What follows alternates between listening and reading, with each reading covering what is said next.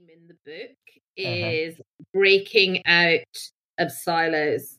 Right. Yeah, the remix is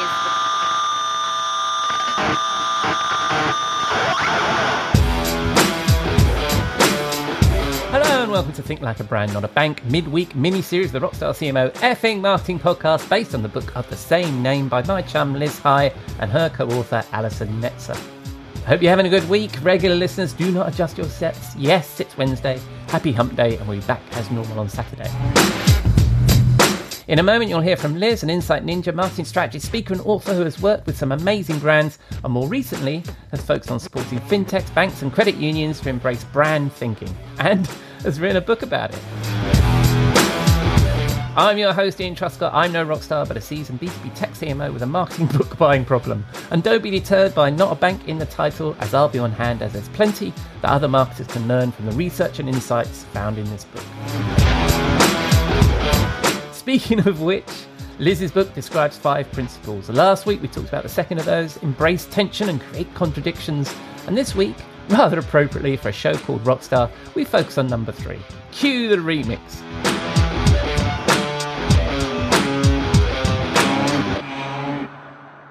But first, we need to pay the bar tab. I'll be back in a moment.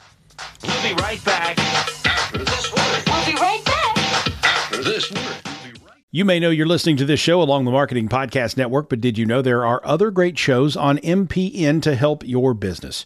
Christy Heiler hosts a fantastic podcast called Own It. Christy, tell us more about the show. Own It is all about celebrating women and non-binary advertising agency owners. We talk about buying out of the Boys Club of Advertising because less than 1% of ad agencies are owned by women. And where can people subscribe? You can find the podcast at untilyouownit.com. We're also on the Marketing Podcast Network at marketingpodcast.net. And of course, you can subscribe wherever you get your podcasts. You heard her. Go subscribe.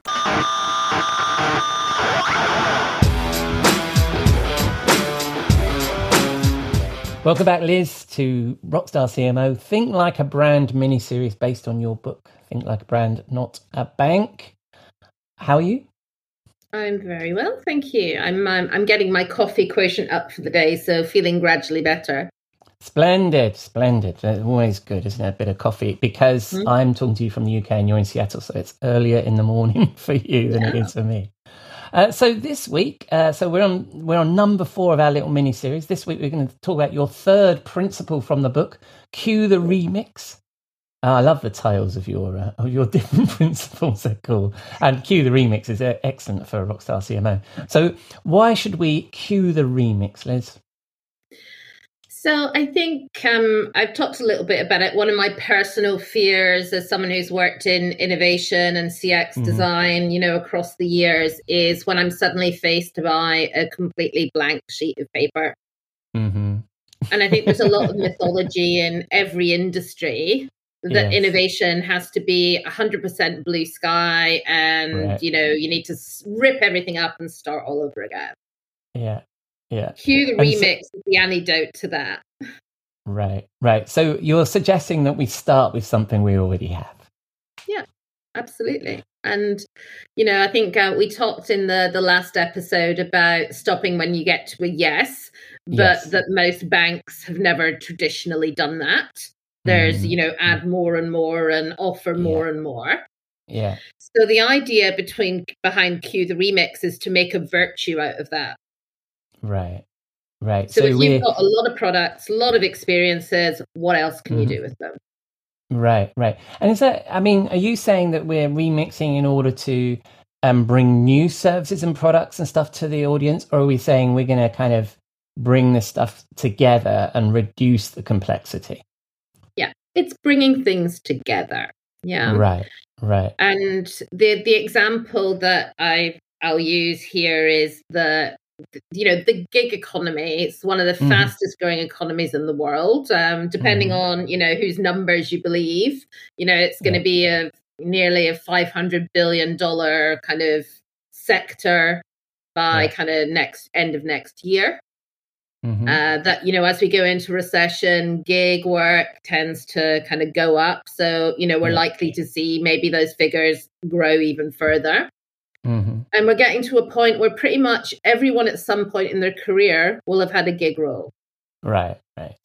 Now, if you go into traditional banks, Mm-hmm. and, I think we kind of have an example where if you go in, you say, I'd like to open an account. Mm-hmm. The first thing they'll say is that a business account or is that a personal account? Right. Now, if you're a gig worker, you're not really a business, but you've got business people's needs. Mm-hmm. And you're not really a retail because your standard retail account doesn't deliver what you need to do. Right. But the content, all the products, all the services, all of the compliance, all of the technology has already been built to meet that gig worker's needs, but it's just separated in the bank.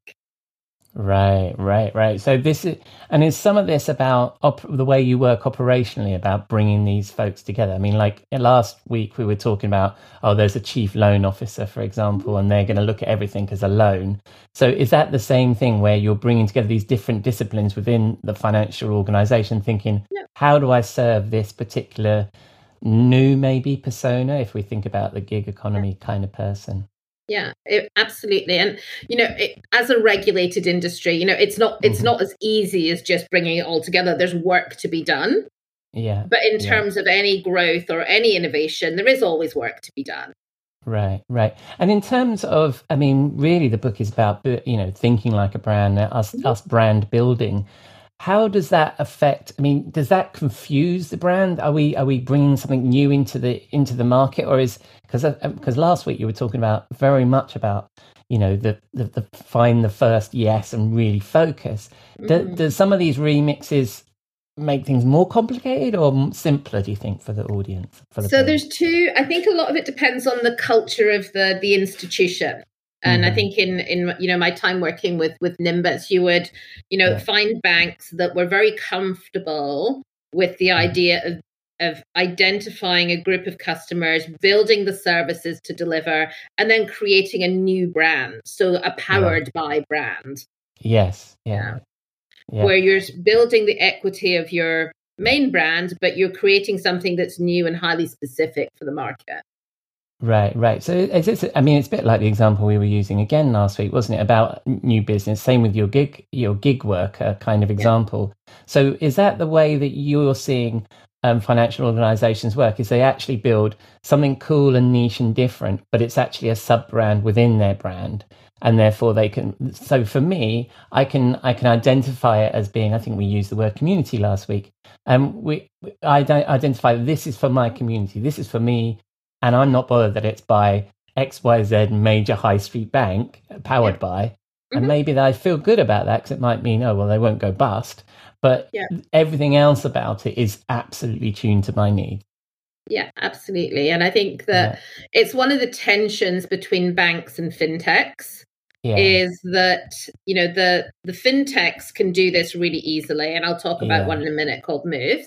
But actually banks can do it as well. It just takes that innovator, in a role. So I'm going to tell a very quick story because it's one of my favorites. I worked with a very small community bank called Iroquois. I have all these banks with strange names. Iroquois Federal and Savings. And it was a bank that served for 100 odd years the rural community of Watseka, which is in Chicago, Illinois. Right. But the two leaders of that institution were very kind of pro-digital. They were focusing on building digital profiling. But they worked out, they had an unsuccessful launch of just a standard like Chime Compete, which didn't play well to their customers. So I worked with them to help develop a new brand called Hitched, which is a very modern brand, which is about young people when they first get married or move in together or engaged, where you have to have that money conversation. That's about how do we save for our wedding and future? How do we save for what's our next big goal? And, sometimes money's unequal. One person owns a house, one doesn't. One gets paid a lot, one doesn't. How do you bring that together so you've got shared savings goals? And Iroquois took that and they're now running a national brand. Wow.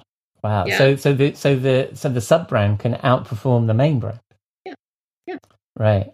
That's interesting, especially if you find that community. And like you were saying, it's a broader community outside of where it is that you're originally serving. So you capture some zeitgeist of something that people are looking to do. And that's a good thing for also, I keep referring to last week, where you were saying, stop when you get to yes. Well, a lot of these high street banks, a lot of these large organizations have gone well beyond that, right? So how do they then retrench to a yes? It sounds like building a sub-brand is a good way of doing that.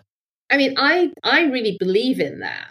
Yeah. Because it all comes back to, and you use the word persona. And I think it goes further than that now, which is what we were just talking about, the notion of a community. So a group of people with a shared problem. So let's say you come back to, let's go back to gig. So there's 2 or 3 out there now that are fintech first, using bank charters to kind of get out there. So there's Dave, which is doing amazingly. But the one that I think is super interesting is called Moves or Move Financial. And what they've done is they've very specifically said, okay, gig worker, that's great, but we're going even more specific. We're going to deal with the specific challenges of rideshare workers. Right. And I know because I've done work on a gig prop before, and really researching the challenges of the rideshare workers. It is, fronting my petrol. It's when business is slow, when I'm sick, when my car breaks down. So there's that whole thing about trading off cash advances.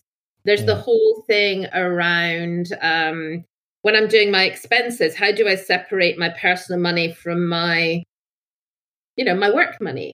Yeah. Now, what's personal petrol? What's work petrol? Yeah.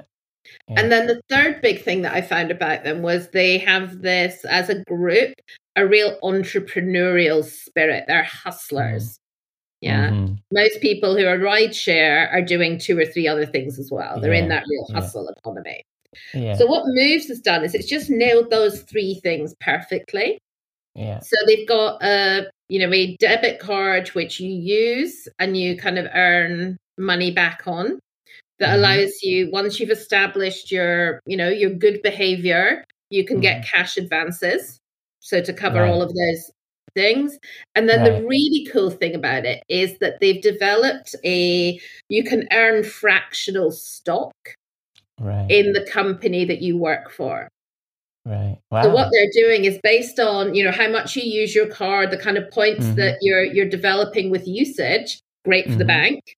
All that kind of revenue coming in from every time they use the card. And then they're getting something back, which is ownership in the rideshare business that they work for. Wow. So it's a great example of nailing what matters. And I love that, because I think from a content marketing perspective, or, because I'm really here to try and apply some of these learnings from this book to other industries. I think that's really interesting, because it's very easy for us, let's say in B2B tech or in any place, it's just to focus on the needs that you immediately solve with your product or your service, right? And that's the narrow conversation I'm going to have with this audience. When in actual fact, like these guys have, they've discovered, well, actually, there's all these other adjacent challenges that my audience has, and I might be able to help with those too, right? So it gives people a much broader, and also I think when people start to trust you as a brand, they'll start to trust you with other problems that they have or other needs that they have, won't they? And they'll extend what they're doing to transact with you, because you've already demonstrated that trust. No, I mean, I think that's really, it's interesting to me. And what it does is, once you've got that, you are part of that community. And that's what I talk about, rather than owning an audience, you're part of the community. Then as long as the important thing is that you do stay really aligned with what really fits in here. So, that community what's thing. the next extension? Yeah, that community thing keeps popping up in this conversation. And again, last week we were talking about that a lot. So how do we actually make this happen? I mean, it sounds to me like it's a classic customer-centric looking at their persona from a broader perspective, is that the sort of thing we're talking about here? Yeah, I mean, I think it comes back to, and again, we talked about it in the last episode as well, is look outside. Yeah. Right. One of the bits of advice that, we give in the book is for banks, credit unions, but it applies to everyone. Stop fighting the fintechs. Yeah. So look at what people are doing that are really successful, that are doing what you really wish you could do. Mm-hmm. And I bet if you looked at that, you could do it as well. It's a question of reorganizing and putting the work in to make the ingredients that you've got into the solution that's in the market. Especially when you're such a part of the fabric of society, as in a financial institution, right? Is that we're all, whatever it is that we're doing, there's a financial element to it. So I really like that move thing where you're really focusing on that part of somebody's life and owning that's really interesting. All right, so as we have been getting into the habit of each of these things, I'm going to ask you, what are the 3 things you think that people need to take away from this? Yeah. So I think number 1, and this is my co-author's, one of her favorite things that she told me all the time when we worked together was make the decisions smaller. Right. And part of the idea of starting with what have we got and how can we be creative with what we've got doesn't involve $1 million technology investment. It doesn't involve necessarily getting in a big team of consultants. Make your decisions smaller by looking at what you've got and then applying all of the creative thinking that's going to allow you to look at it differently. Looking outside, looking it up, coming back to, we talked about in the last episode, the guy from Umpqua going out and looking at the Ritz-Carlton. Look up, look forward, and then really think about what you can do differently with what you have. So that's I like that, because some of the things you talk about are quite big things and seem to need big change and new brands and all that kind of stuff. But I like the idea of getting the decision smaller. So what's the second thing we should pick up from this? So the second thing is, and a little bit, a big part of what the book is all about is that a lot of change can come from a mindset shift. Right. And this is going to sound really pedantic. If you go into a session asking yourself the question, what should we do? Mm-hmm. You're up there building new brands. You're up there blue sky thinking. Yeah. If you go in with the mindset, what could we do? Right. That's a very different way that you might approach what have we got? What's in the cupboard? What could we do differently? Yeah. Whereas most strategy work goes for the should, not the could. Mm-hmm. Yeah. And then I think also, like, reading the book and looking at the notes, like there's what can you do, like is the really conservative way. What should is like miles into the future. And then I like this, what could I do? How do I help them with what things I've got already? But I'm slightly thinking outside the box. I like that. So what's the third one? So the third one, I think it really comes down to, and it's a recurring theme in the book, is breaking out of silos. Right. The remix is the classic example of kicking down silos. Mm-hmm. Yeah. Mm-hmm. Yeah. So just because, and the example I use, and this is from a kind of a real client, they kind of worked on an idea for loyalty, that a lot of money was invested in creating the infrastructure, but it was on the retail side of the business. Right. But all the work that had been done here was totally applicable to finding the right group of small business that were really motivated by rewards and loyalty and returns. Right. But having the conversation about all this infrastructure over here can be used over here and probably really add more value, in fact, was an anathema discussion because of siloed thinking. But if you break all those silos down, what have I got in the cupboard? Where else can I use it?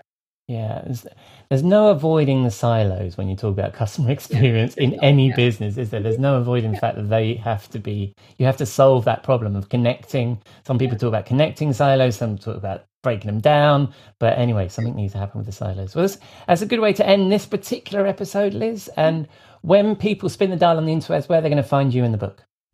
You're going to find me on LinkedIn, Liz High. I think there's only one of me, so it should kind of come up easily. On Twitter, and the account is called Brand B4. That's letter B, number 4 Bank. And then we have a very conveniently named website, which is thinklikeabrandbook.com. Splendid. Well, I'll include links to that in the show notes, of course. And I look forward to our next episode, which will be Think Like a Brand number 5. And we'll be talking about remembering that product isn't what it used to be. So I'm intrigued by that. So I'm looking forward to hearing about that. Good show. Well, I'll speak to you next week about your 4th principle. I'll see you then.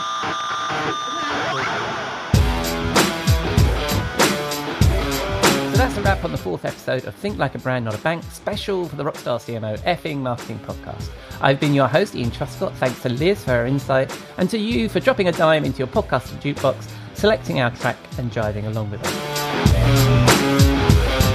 I will include all the links to Liz and her book in the show notes, which you can find on your favourite podcast app or at rockstarcmo.com, where you can also find all our previous episodes. If you have any feedback or suggestions, spin the dial on the interwebs and say hello on the socials. We are Rockstar CMO just about everywhere. Email us at hello@rockstarcmo.com, or please leave a rating or review in your favourite podcast app.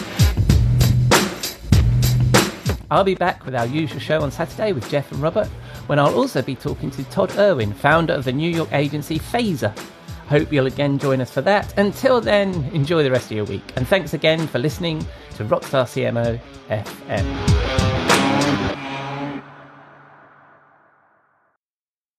This podcast is heard along the Marketing Podcast Network. For more great marketing podcasts, visit marketingpodcasts.net.